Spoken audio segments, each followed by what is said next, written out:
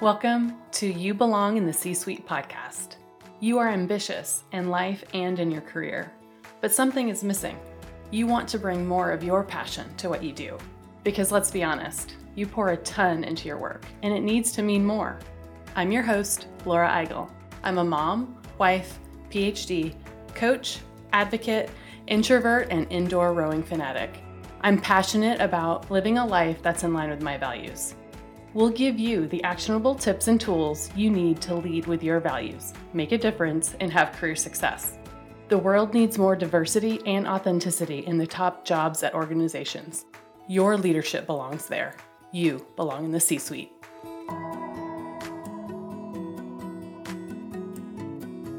What gets you up in the morning?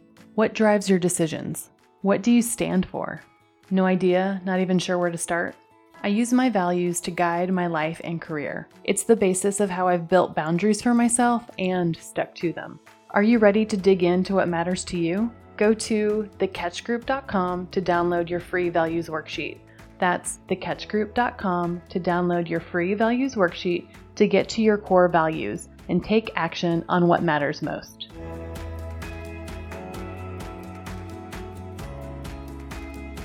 Welcome to the first episode of Season 4 of the You Belong in the C-Suite podcast. We are so excited to start Season 4. Before we kick off this episode, I want to walk you through a few things that we're doing this year that we've never done before. These things have been many, many months in the making, and I am really excited to announce them. So first, we are launching the Values First Leader Workshop, where you can learn from me in person in Dallas on April 25th. And in the workshop, through the Values First framework, you'll learn how to communicate your values, lead through conflict, and uplift your team. After attending the workshop and submitting your action plan, you'll be certified as a Values First leader. I'm so excited about this. This is a certification that can go on your LinkedIn as a certification and a badge. And this is a really great time to invest in yourself. So join me for the first Values First Leader Workshop. Go to thecatchgroup.com/Values First Workshop to register today. Next, I'm really happy to talk about the You Belong in the C-Suite group coaching retreat. So you know that we have different cohorts. We've had 7 cohorts so far over the last 3 years. And all of those, except for one cohort, have been virtual. And so this is the first time I'm hosting an in-person retreat, and I'm hosting it for the alumni of the You Belong in the C-Suite group coaching program. So the retreat is limited to alumni or current participants only. So you may be asking, Laura, then why are you telling me about this? I've not been a part of your group coaching before. I can't come. Well, there still is time for you to join us because we are now enrolling for our next cohort, cohort 8, for group coaching. So if you join us for this cohort, then you are invited to join us for our first retreat. So to learn more about our retreat, go to thecatchgroup.com/group coaching or send me an email at hello@thecatchgroup.com. We'll be accepting applications for group coaching for this cohort through February and getting started with our 6-month group coaching cohort in March, and then the retreat is in April. So if you are a high-achieving woman who is looking to build her career intentionally, then this is the group for you to join. It's a really great program for women who are either looking for their next career move and want to get clarity on what that next career move should be, or it's a really great fit for people that are new in role and want to set themselves up for success. So go to thecatchgroup.com/group coaching to apply now.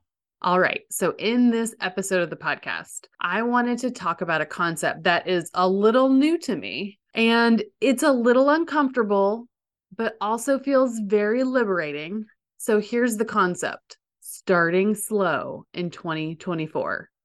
So it's already past the middle of January. When this episode launches, it will be the last day of January. And guess what? I have not set my yearly goals yet.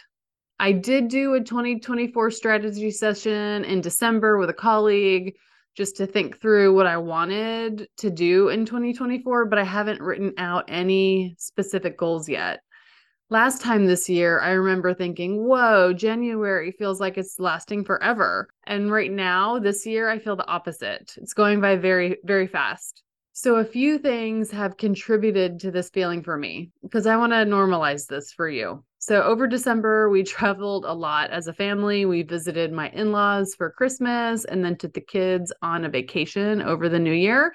We usually don't do that, but we've been trying to do more experiences rather than things for gifts. And that was their big gift this year. So that came with some trade-offs. We weren't home during the most magical week of the year. You know, that week in between Christmas and New Year when you don't know what day of the week it is? Yeah, we were traveling during that. So I didn't get to get lost in a Netflix show because we made different decisions. And that's fine. So I didn't get that big end of the year wind down that I love so much. So next year, we know we're definitely going to do that. In addition, other things that contributed to this as a start slow year, our kids started pretty late back to school, and that contributed to our later start because we weren't really in those same routines, right? When the year started. Then we got sick. I've had the same congestion for over 2 weeks now, which took me out for a few days, but now I'm just kind of working through it. So usually by this time of year, my husband and I have set our goals too. We do that every year, and we take like a half day and we go through our individual goals, financial goals. We talk about what worked the previous year, what we want to bring into the new year. We haven't done any of that yet either. We've scheduled it for the end of this month because I still think it's important for us to do it. Really, I love it because it's some really great conversations that we have. It's really great quality time that we get to have together. So we'll still do it, but really we're doing it a lot later than we usually do. And guess what? That's okay. So now it's the middle of January. We had a plan to launch the podcast in the middle of January, and it is not the middle of January. It is at the time that I'm recording, but when it launches, it will be the 31st. And I'll tell you, I felt pressure to launch in the middle of January. Where did that pressure come from, you ask? Well, myself, mostly. I walked through a few launch plans with the team, and we asked a really important question. What launch plan feels in line with our values? And guess what? The later launch date did. So I'm really happy about that. So even though I felt pressure to launch earlier this year, it was pressure that I was putting in myself. And guess what? On the other side of that decision, I felt more relief, giving my team more time and myself more time. So I thought I definitely need to talk about this on the podcast. So this is what we're doing today. We're talking about starting slow in 2024. So some people have a word that they set for their year. I've never really been able to pick like one word, but I really do like this concept of starting slow as like a mantra. So I'm hoping that that will be my mantra for 2024, which I can hopefully bring into the whole year. I don't want to feel rushed. I don't want to bring in any fake urgency where it doesn't need to be. I want to be grounded and present. So that's why we are starting slow. Starting slow makes me think about some work that I did with a team last year on building their team values. This is work that I'm doing a lot of now, working with intact teams to build team or organizational values. And I was reminded of one of the team's values and thinking about this starting slow. So they are a media company, and one of their team values is called empowered planning. When we build team values, in the values first framework, we always identify behaviors that are tied to that value. So you answer the question, what does living this value look like? And for this team, we asked, what does empowered planning look like? Here are the behaviors that they came up with. I love these behaviors. The first behavior of empowered planning, work ahead to plan from peace, not urgency. Work ahead to plan from peace, not urgency. I love this behavior so much. I think I may steal it and add it to my team's value of collaboration because it feels just so abundant to working ahead from peace, not urgency. The next behavior of empowered planning, ownership of channel with partnership to achieve. So this one is all about autonomy of their respective products, but still achieving together. The next behavior in empowered planning was bringing ideas to make something better. This one was about not having to be the owner of something to make it better, that really great ideas can come from anywhere in the organization. The next behavior in empowered planning, document for the team to learn and repeat. This is a really important one for them, specifically because they are growing and need to be able to teach people how to do things in the future, like onboarding, or they're doing a lot of cross-training on different things. And the last behavior of empowered planning, grow my expertise as the business grows. So this brings in personal development and that you don't need to know everything right now, but you'll build your career as the company grows. And I love that. I think about the leader of this team and how they are building a culture of peace and not one of urgency. They're building a culture of teaching each other things, of making something better, of growing yourself as the company grows. I just think that's so important. They went even further and used the values first framework to build a team boundary. So if you remember, there are 3 steps to building a boundary. You can do that at the individual level, have boundaries just for you, or you can have team boundaries, things that we hold each other accountable to. So whether you're building a boundary for yourself or for the team, you use the same 3 steps. The first step is tie it to a value. Step 2 is set up a system. And step 3 is celebrate consistency.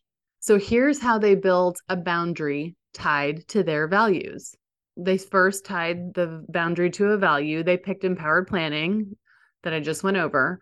They set up a system is the second step. So they utilize a system using Slack channels to leave each other asynchronous messages. So you didn't have to be available to receive the message. So they did this instead of sending emails.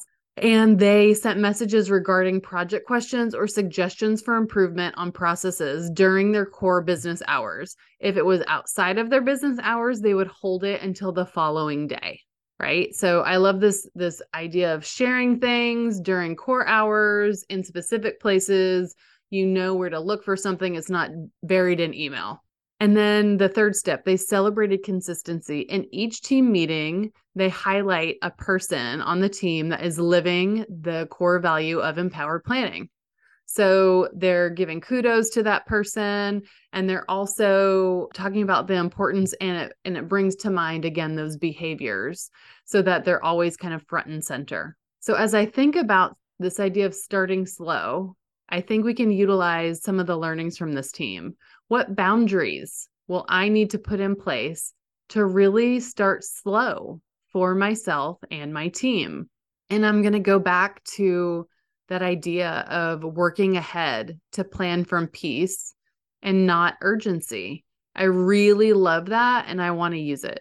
I'm going to give myself permission to start slow in 2024. I want to give you that same permission. You do not have to already have your 1,000 point plan and all of your goals already figured out. Take your time, pace yourself, and give yourself some grace and some time to plan from peace and not urgency. And I'm not going to leave you with an action to do today. You probably already have a million of those to do already on your list. Instead, I'll ask that you join us back next week when we have a guest that you can learn from. And until then, remember, your leadership belongs here. You belong in the C-suite.